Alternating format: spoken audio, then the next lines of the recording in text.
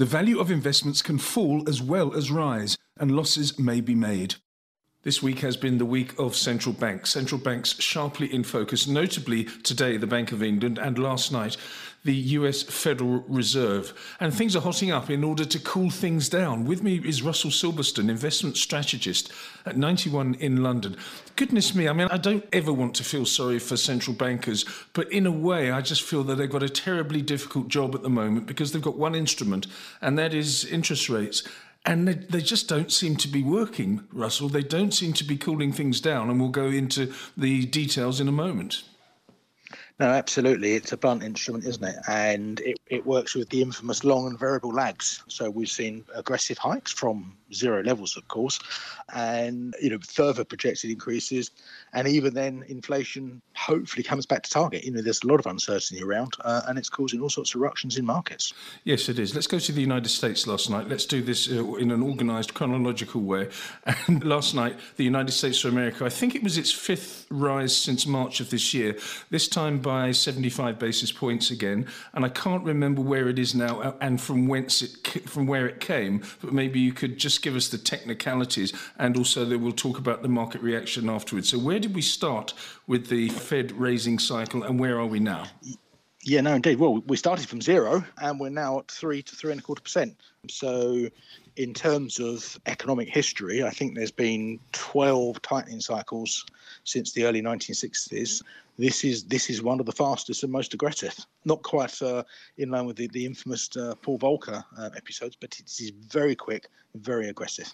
And I saw a chap on TV today, and he used to be a Fed Reserve governor, or he was something to do with the US Federal Reserve, and he's retired now, so he could say what he wanted. And he said, we're paying now for the mismanagement of the economy over the last 10, 12 years. In other words, they were pumping the system full of new money supply all the time, and now they wonder why inflation is running riot. And he was scathing in his criticism.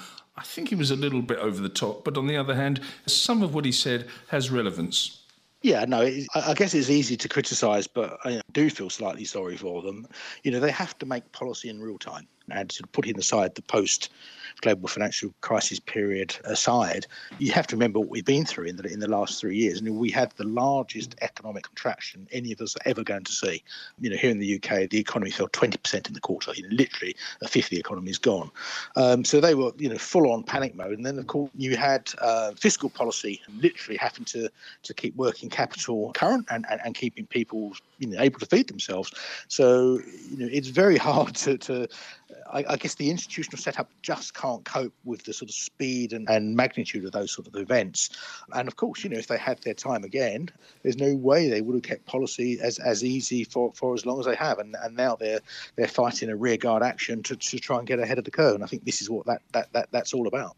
Okay. I think what happened last night was very interesting as well. I switched on the television and was watching the S&P, and there was initially quite a good reaction. It was almost everyone said, phew, thank goodness for that, only 75 basis points, because some people had been predicting 100 basis points or 1% higher. And then suddenly people said, oh, wait a second, this isn't good because of what Jerome Powell is saying after the latest interest rate rise. And he says they're going to continue. And that's when the market really, or rather market participants had a go. And the S&P fell 1.7% in quite quick time. So the market have not quite believed what they've been saying for months now, actually. And I always approach this very simply, which is, one, they're the people that set the price of the money, and two, they don't have an agenda. They honestly try and tell us what they're thinking. What they're thinking might be wrong, but there's no agenda there. So I always take it literally.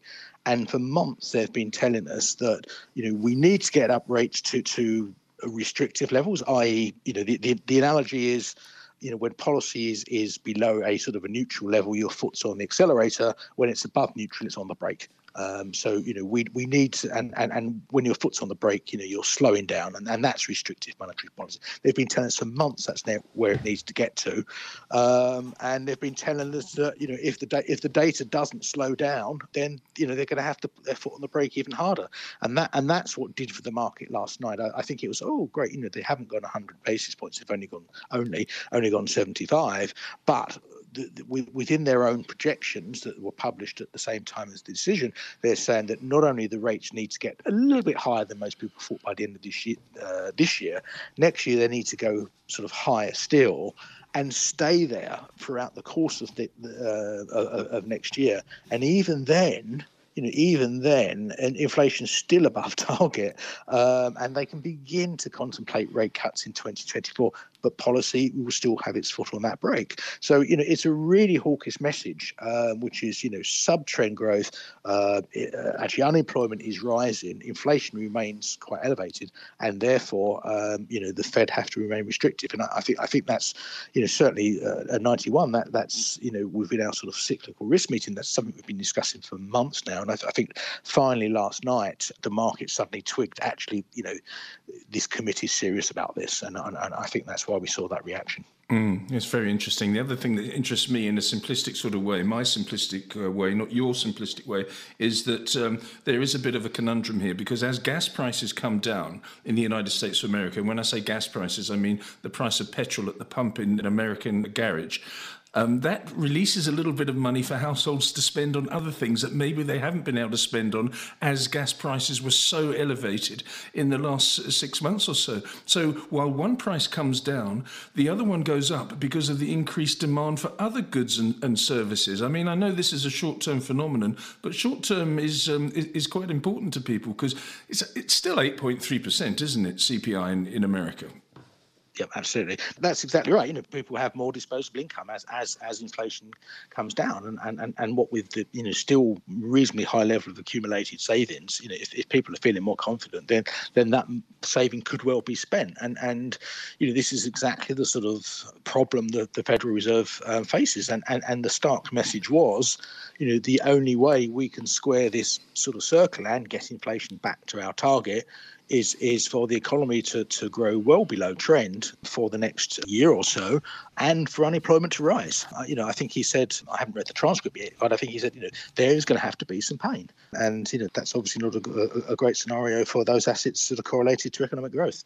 Right, let's move to the United Kingdom now, where the Bank of England has raised rates by 0.5%, 50 basis points to 2.25%.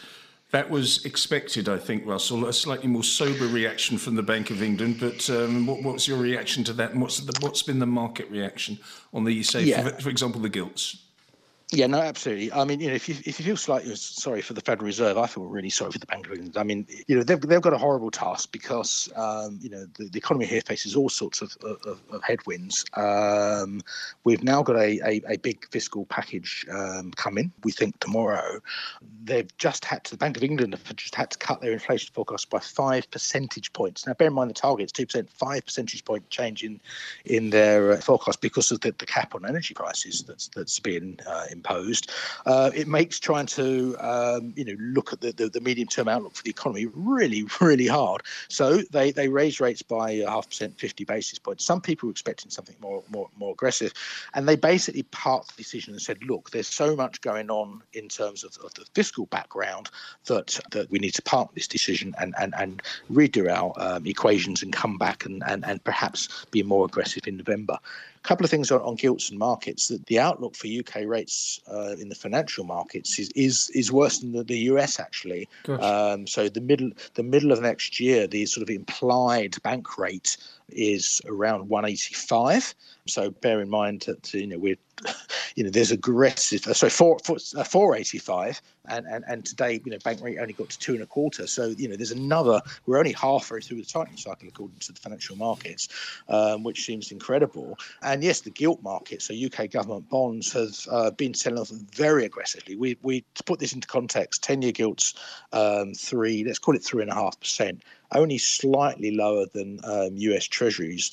We've retraced 2/3 of the entire rally post-global financial crisis in UK government gilts. And, the problem we have is that the only buyers of gilts since the global financial crisis have been overseas investors and the Bank of England. And the Bank of England are now selling them. So someone somewhere is going to have to buy the issuance especially if we have a dash for growth on the fiscal side. So yeah, gilts are facing real headwinds. Such a difficult job for the new Prime Minister, Liz Truss. Very difficult. I mean, it's got to. She and her cabinet have got to work closely in conjunction with the Bank of England. But on the other hand, she's got to do things. I mean, maybe she gives people subsidies. Maybe she caps the energy bills, which she already has. But again, that releases money into the system, and people, if they're responsible, pay off their debts and hunker down a little bit, or they go out and buy things that they haven't been able to buy. Same situation that I described earlier in the United States of America. And I noticed there was I saw an interview with a mortgage broker, a bond broker, earlier on, and he said around about 2 years ago you were negotiating for a mortgage of 1.2%. Now it's difficult to find 3.6%. So there is a recession looming, I think, Russell. Yeah, no, in the UK, absolutely. I mean, I don't think any of us would be surprised if the economy was already in a recession. So, retail sales have been falling steadily, and that's not just a price effect. This is actually the volumes. The amount of stuff we're buying has been falling steadily for months now, and confidence is on the floor. The housing market looks like it's wobbling. So, yeah, this is why I feel so sorry for the bank. They're between a rock and a hard place. And at the same time, when we see domestic inflation pressure building, growth slowing, the government wants to have a sort of dash for growth through much looser fiscal policy. It's a if you're a monetary policy maker, it's a real headache. It really is. Okay. You've got a difficult job as well. I would never feel sorry for you because that would be condescending. But you and your team, your strategists, you and your other strategists must sit down and say, look at what has just happened. It's very, very noisy indeed. Are you saying, OK, calm down. We were expecting this at 91. But on the other hand, we have to keep on our toes. What's your strategy at the moment? Yeah.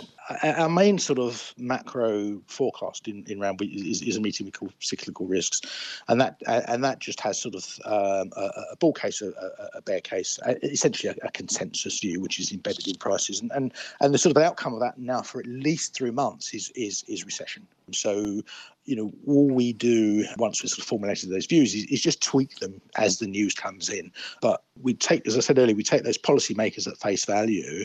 If policy is going to be tight, inflation generally eats into disposable income. That only means one thing, and it's much, much slower growth and highly likely to be recession, certainly in the UK, certainly in the Eurozone. China, we know is very slow. And therefore, certainly the multi-asset team for who I work is very, very cautious on those assets that are correlated to economic growth. I suppose when you look at the cable, the British pound against the US dollar, the sterling, then there's some companies that will benefit and some companies that will be hindered by this extraordinary move to a near 4-decade low. So I suppose the equity team will be looking at certain companies like that. Oh, no, absolutely. I mean, there's always, I guess you would call that a micro factor, clearly. And look at, as you know, I'm not an equity person, but the FTSE's held up one pretty well this year because one, it's the mix of companies that are actually in that index, and two, most of the earnings come from overseas. So, that would certainly help. But, I'm old enough to remember 1985 when cable got to 105. It feels very much like we're going to test that again. We'll see. Yeah, it's not that far away. Russell, thanks so much for your analysis. That's Russell Silberston, investment strategist at 91 in London. This podcast is a marketing communication and is provided for general information only and assumes a certain level of knowledge of financial markets. It is not an invitation to make an investment and should not be construed as advice. The views in this podcast are those of the contributors at the time of publication and do not necessarily reflect those of 91. In South Africa, 91 is an authorised financial services provider.